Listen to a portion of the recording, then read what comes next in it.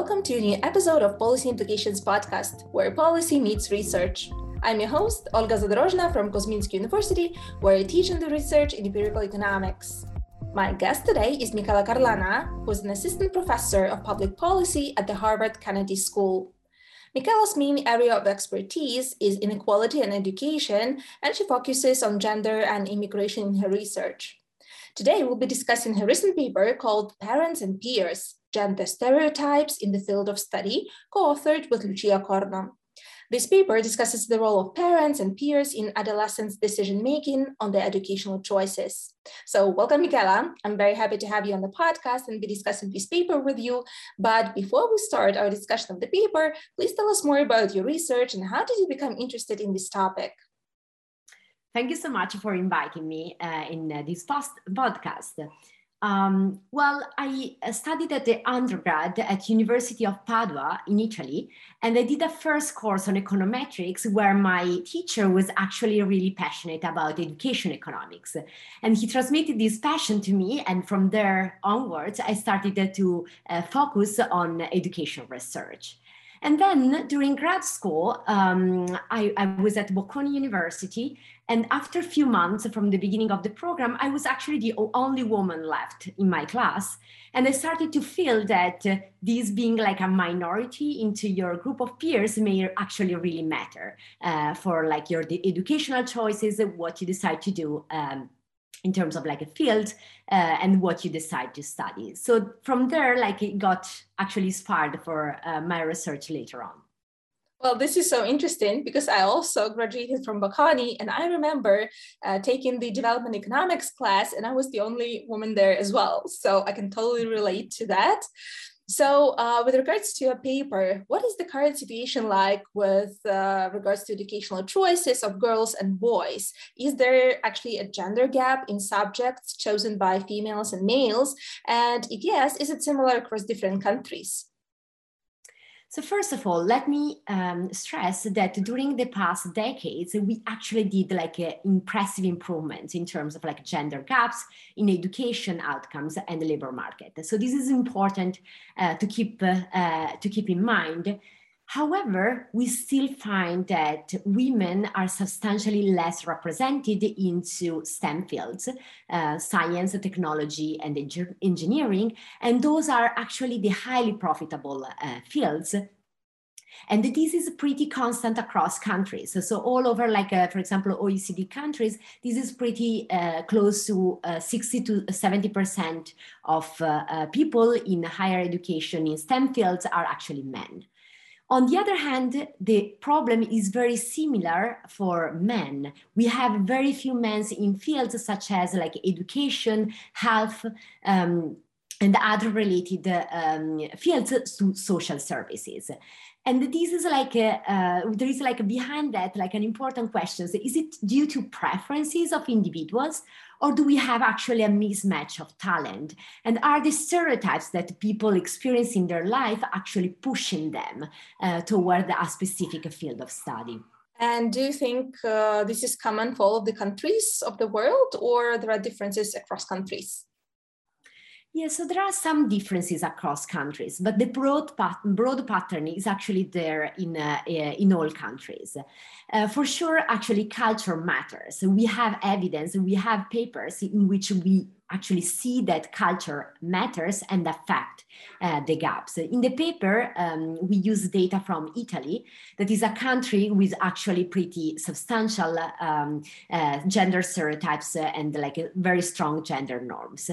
However, even in countries like in north of Europe, where there are like less strong like gender norms, there are more recent papers that find that there is actually a strong influence of parents in the development of their children. For example, there is a very nice study that shows that parents may actually have an influence on the gender willingness to compete. And this is actually highly correlated with the field of study that is what we study in our paper. Well, this is very interesting. But before we dive into the discussion of the paper itself, I have another question with regards to what is the effect of early educational choices on the future lives of men and women, and do those choices have long-lasting consequences? So the early educational choices are highly correlated with later educational and labor market outcomes. Therefore, there is this very important link that is particularly detrimental in those school systems characterized by early tracking. If a student decides the field of study very early on, when they are 13 or 14, this may have like very deep consequences on their future, because they may enter into a path and may get very tough to change field of study, because they start acquiring skill-specific, field-specific skills very early on in their life. And so the whole lives that they have, it will depend on basically what they have chosen very early in their lives. I see. And so in your paper, you test the causal impact of parents and peers on children's choices of the field of study using an experiment. So what did you do in that experiment, and what did you find? So we ask a student to choose the field of study where they think they are better at. First of all, we find, as expected from the data that we have, the administrative data that we have, very substantial gender gaps in the field of study. Boys are more likely to choose math, and girls are more likely to choose literature. We find also that those gender gaps are actually highly correlated with the gender stereotypical norms of these children. And so this seems to be like that the exposure they got during life seems to be correlated with how they are choosing the field of study. In the second part of this study, we actually run an experiment.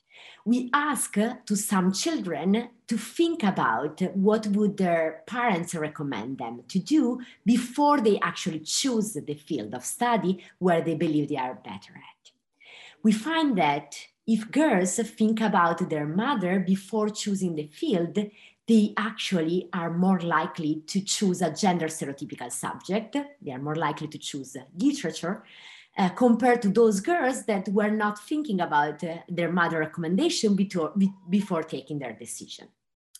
What happens to boys? Well, we do find that if boys think about their father before choosing their field of study, they actually became more likely to choose math if the father is pushing them, if they believe the father would push them into a gender stereotypical subject, math.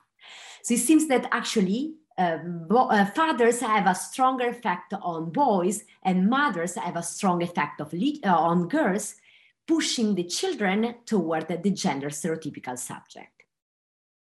We also try to investigate the role of peers. In order to do that, we inform some of the children that their peers would be observing their choices. We do that in a very natural setting. We inform the children that after the task, after doing some standardized test score, they would be divided into two groups, depending on the subject that they believe they are better at, either math or literature. And we do find, and we actually we inform a second group of children that they will have, their peers will be seeing their choice. They will know whether they choose math or literature, but also they will have to interact with the classmates that choose the same exact subject. We do find that actually boys do not seem to be affected by their peers, independently of whether like they have to interact with them or like whether they are aware of their choices. Boys will still choose, will be still as likely to choose math as in the other case in which the peers are observing their choice or they have to interact with the peers. However, what happens to girls is that when they know that they will have to interact with the peers that choose the same subject as them, they will be less likely to choose math. Girls are trying to shy away from the STEM fields when they know that they will be a minority in such a field. Well, these come back to the experience that both the two of us had during our grad school. Yes, exactly. So while your study is conducted in Italy, do you think similar results may be found in other countries? Or is it Italy specific result? Yeah, I believe that the study can pretty easily replicate in other countries. And I'm actually interested, like I'm now working, I have other projects in Finland and other countries, like in Latin American countries, and I'm interested in replicating these results to see how strong and persistent this factor is. I believe that culture matters and may a little bit attenuate the role of stereotypes. For example, like in the north of Europe, like Finland, I would expect these results to be a little bit less strong. But unfortunately, my expectation is that the same pattern will hold across countries because the stereotypes are so deeply ingrained and rooted into culture across the world that the same result may hold even in Finland and the Nordic countries. Right. And so what are the policy implications of your study? Does an increase in parents' awareness that their recommendations may affect their children's choices so much will change anything? We tried to explore that in a follow-up experiment. We tried to inform like a random set of parents on that their role really matters for affecting their children's choices.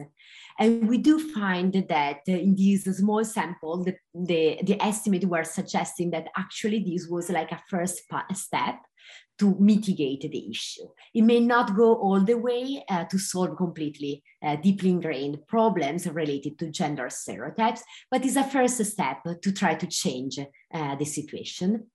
In terms of like a policy, I also think that it's very important to realize that how we structure the schooling system may affect the skills that our students choose to acquire. And these children are actually those that will be the future generation of workers. And if they have like gender imbalances in how they choose the field, we will have gender imbalances in the future in the labor market if women are underrepresented in highly profitable fields. If we do structure a system with like early tracking in which we push students early on to choose between like STEM and non-STEM fields, this may like exacerbate the gender gaps that we observe later on, because they may not even like start to study physics, for example, or more advanced chemistry compared to other students that were exposed to a different field of study, and they may not even know that they are good at them and they may like them. Yes, exactly. So thank you so much, Michaela, for an interesting discussion. And I do look forward to read the results of your follow-up studies. I think this is a very important issue, and I hope that these episodes will also bring awareness to parents and also, you know, to a broader range of people, our listeners, about this issue. So thank you very much. Thank you so much. It has been great to talk with you about that.